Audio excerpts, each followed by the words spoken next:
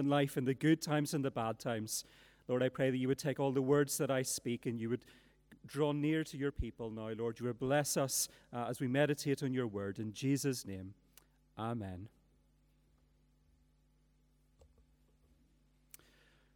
Lovely to see you this morning. I really enjoy this time of year. I think it's a glorious time of year, the changing of the seasons, and this harvest season in particular. There's so much of God's abundance in display. There's so much of God's goodness in display at the moment. There's so much of the beauty of creation on display at the moment. And I also love the harvest hymns that we sing at this time of the year. I always think it's a bit of a shame that we only get to sing that wonderful opening hymn, "Come ye thankful people, come," once a year on this Harvest Sunday.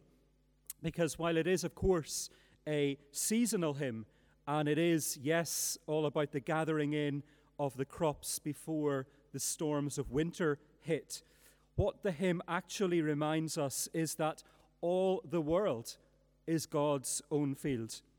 And that includes you, and it includes me.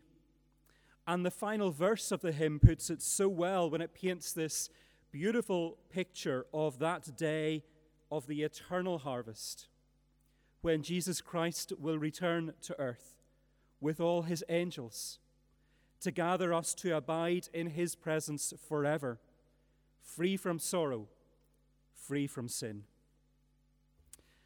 There is, however, one really important difference between the great eternal harvest of that final day that will see you and I gathered in and the harvest of the fields. Because the harvest in the fields is brought in before the storms of winter begin, whereas you and I will be subjected to many storms before the day of God's great harvest.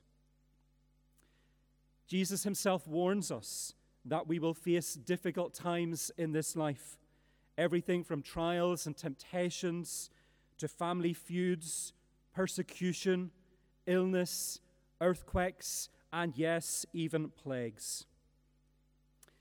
If the last 18 or 19 months have taught us anything, it is surely about the importance of being deeply rooted in this life, so that when those storms come, we can withstand them.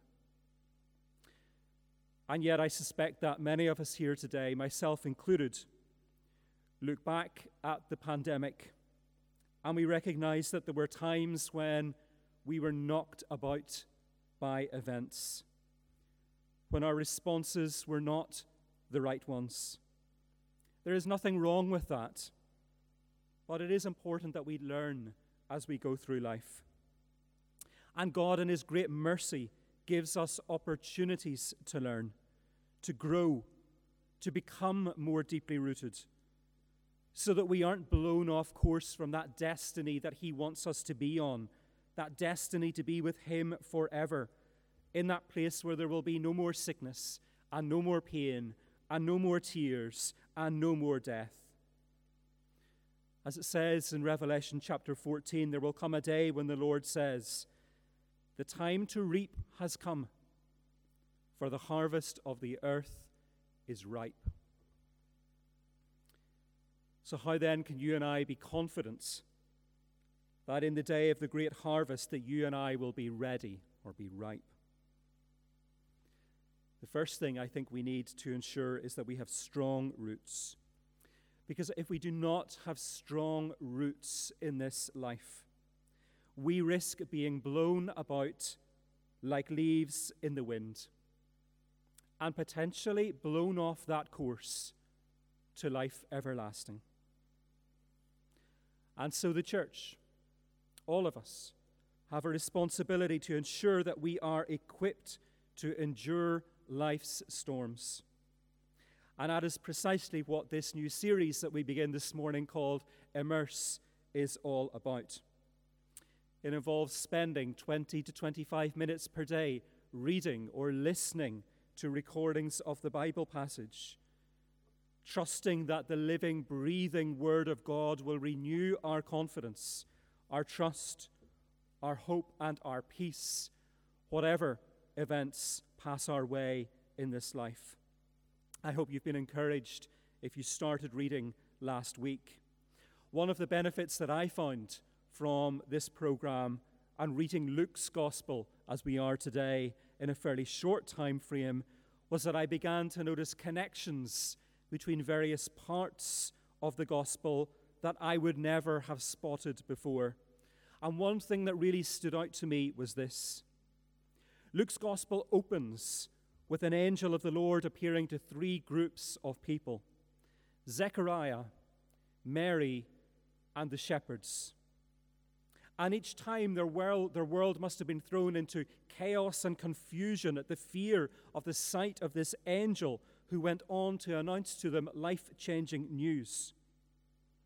And yet each time the angel of God delivers the same message to all three of them: do not be afraid.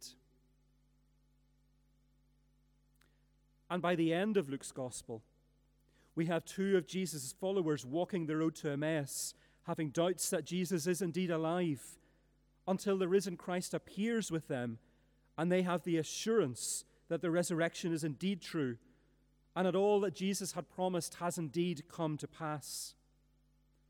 They go back to tell the others, and suddenly Jesus appears in the room with them, and again they're terrified, thinking that they're seeing a ghost, until Jesus says to them, "Peace be with you. Why are you frightened? Why are your hearts filled with doubt?" And so it struck me that the gospel message as recorded by Luke begins with fear, but ends with the disciples worshiping and praising God, full of indescribable joy.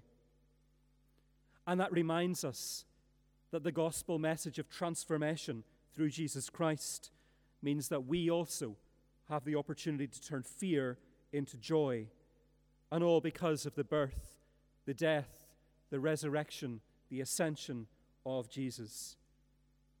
Because it's precisely his birth, death, resurrection, and ascension that mean that fear does not get the last word, that disease does not get the last word, that violence and persecution do not get the last word, that sickness and death do not get the last word. For all who put their trust in Christ, joy will get the last word. And that is why, at the very heart of Luke's gospel, we hear Jesus telling the disciples, as part of the Sermon on the Mount, do not worry. In the passage that Bob read for us this morning, Jesus reminds us that God has been and will continue to be extremely generous towards us. And we acknowledge that generosity today with thankful hearts in this Harvest Thanksgiving service. But Jesus actually does much more than that.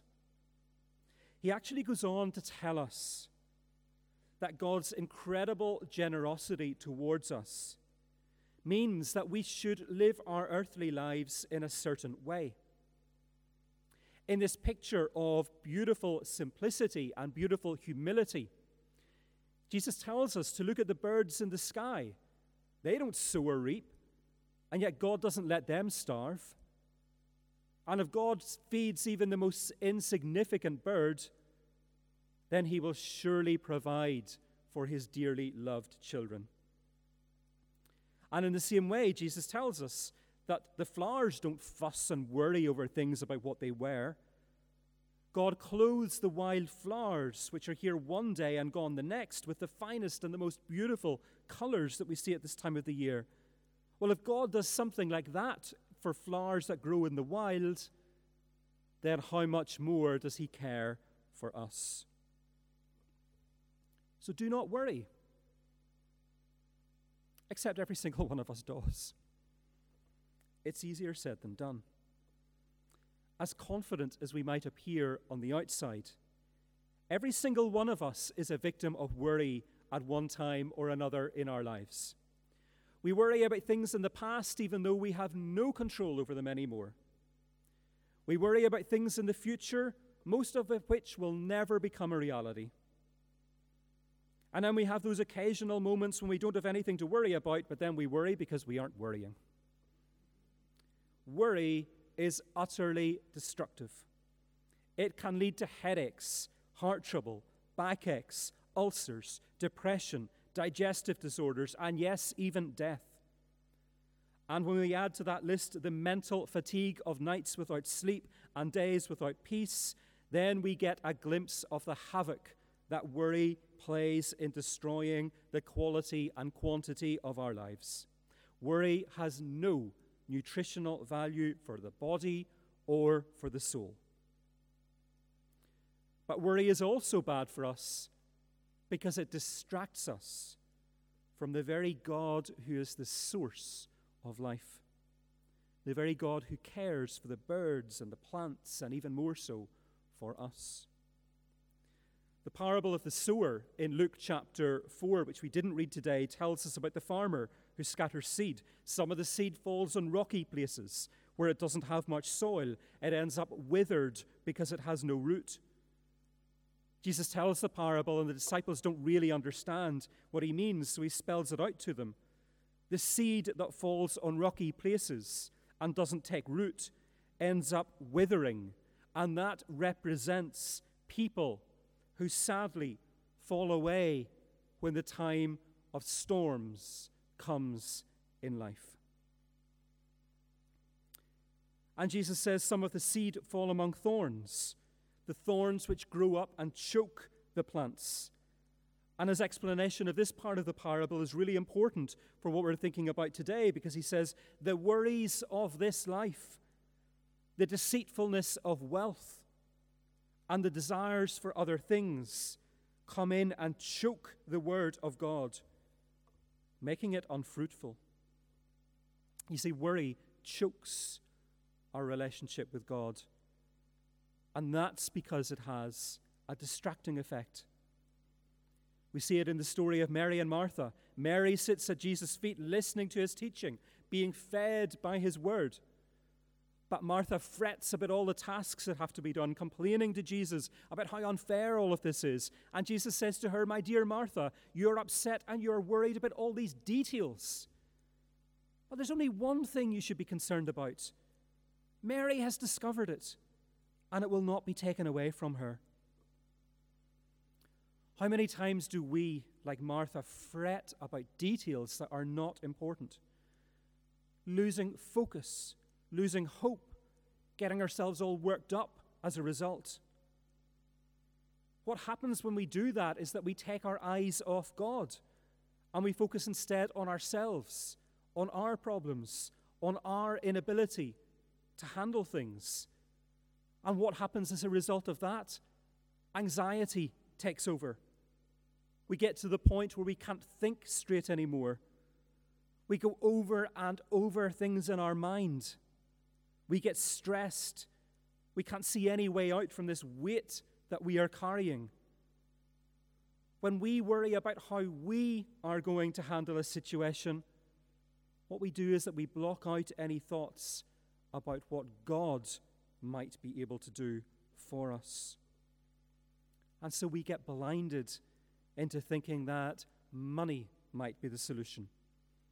And then all the if-onlys kick in. If only I could just go on a holiday. If only I could move house so that my kids could get into that really good school. If only I could afford to give up work. If only I could just pay someone to do my worrying for me. It's a vicious circle, if ever there was one. There is no lasting happiness in earthly treasures, Jesus says. So then we turn to other people. Good friendships are really valuable in life, really valuable. Having people you can turn to in life to share your problems with is really important.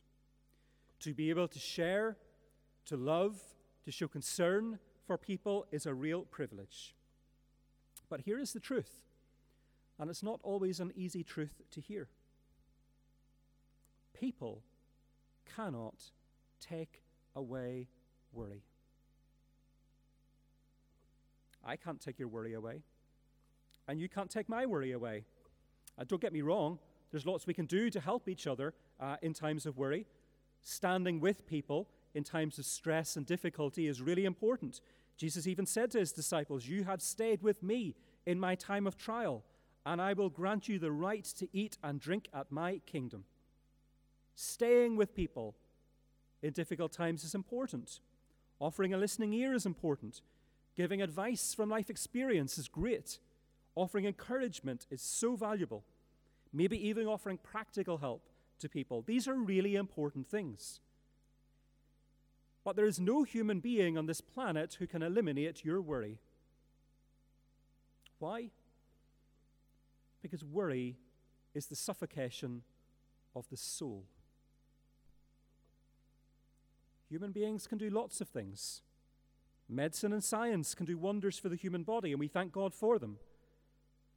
But there is only one person who can minister to the soul. When Jesus says, "Do not worry," he isn't then telling us off. He isn't condemning us. He isn't declaring worriers to be sinful somehow. None of that.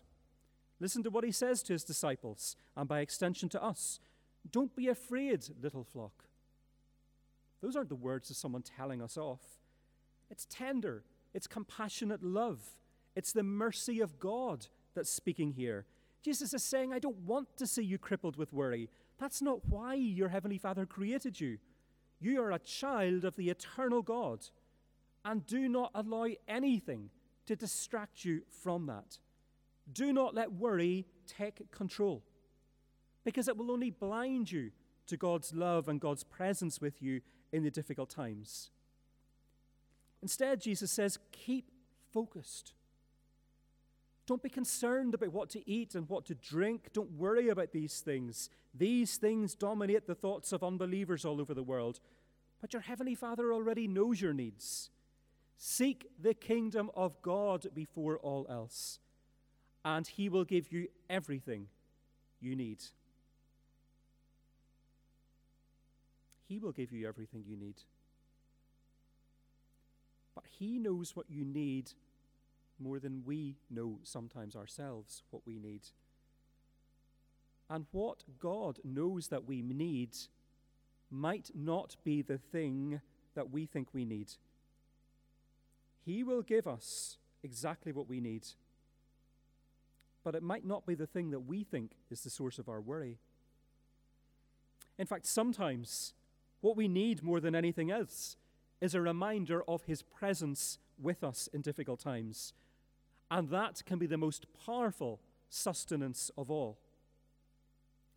That's why Jesus that's what he experienced at the most difficult moment of his life. That night, as he contemplated the betrayal, the sham trial, the insults, the crown of thorns, the nails that were going to be put into his hands and his feet, the spear that was going to be put into his side, and worst of all, the burden of taking on the sin of the world, which would mean the Father turning his face away from his beloved Son. Jesus did not lose focus. Instead, he sought the kingdom of God. Going to the Garden of Gethsemane, he kneeled down and he prayed. He prayed, "Father, if you are willing, please take this cup of suffering away from me. Yet I want your will to be done, not mine."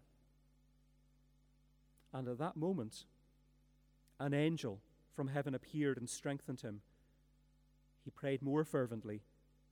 He was in such agony of spirit that sweat fell to the ground like great drops of blood. Jesus was under pressure.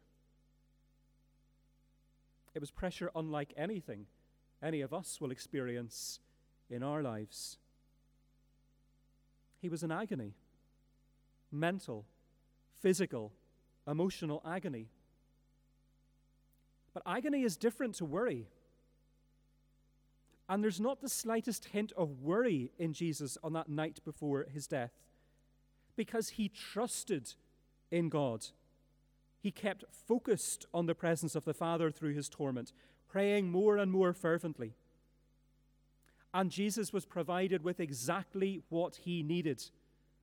And what he needed was the loving, sustaining presence of the Father in the form of this angel that appeared from heaven and strengthened him in his hour of need. When we turn to God in prayer, in trust, in deep-rooted faith, there's an element of surrender involved in that. There's trust involved that he will give us what we need, not what we think we might need. It might just be peace that he gives us. Come to me, all you who are weary and carry heavy burdens, says Jesus, and I will give you rest. And sometimes that's the most powerful gift of all. The word worry literally comes from the old Anglo-Saxon word meaning to strangle or to choke. Worry strangles or chokes the joy from our souls. It's like a bush of thorns choking our souls, and we've all experienced it. But today, this Harvest Sunday reminds us that God provides for our needs. And so I want to ask, are there any thorns that are choking your soul today? Maybe they've been there for a long time. Are you burdened by the sheer effort of trying to deal with those thorns in your own strength? Are they so painful that actually for years you've been frightened to go near them? But you know they're there, and you know they're not going away. That is not how God wants you to live. So this morning I want you to hear God's promise to you.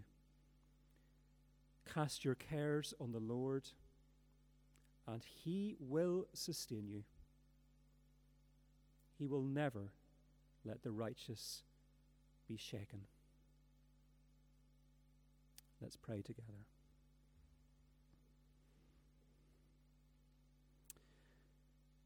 Heavenly Father, we come before you this morning, and Lord, we acknowledge that there are times in our lives when those thorns of worry, we allow them to choke our soul because we take our eyes off you.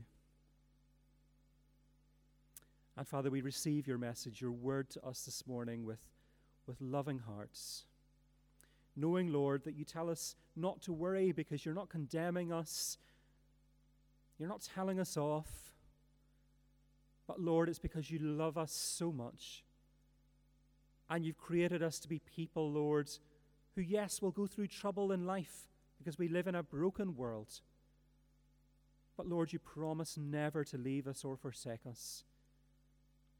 And Father, we thank you for that promise, that when we cast our worries onto you, that you will sustain us. So Father, we just take a moment in the silence to grapple with those thorns that are there in our soul, Lord, and to say we can't deal with them in our own strength anymore. Lord, we invite you in to deal with the worry in our lives.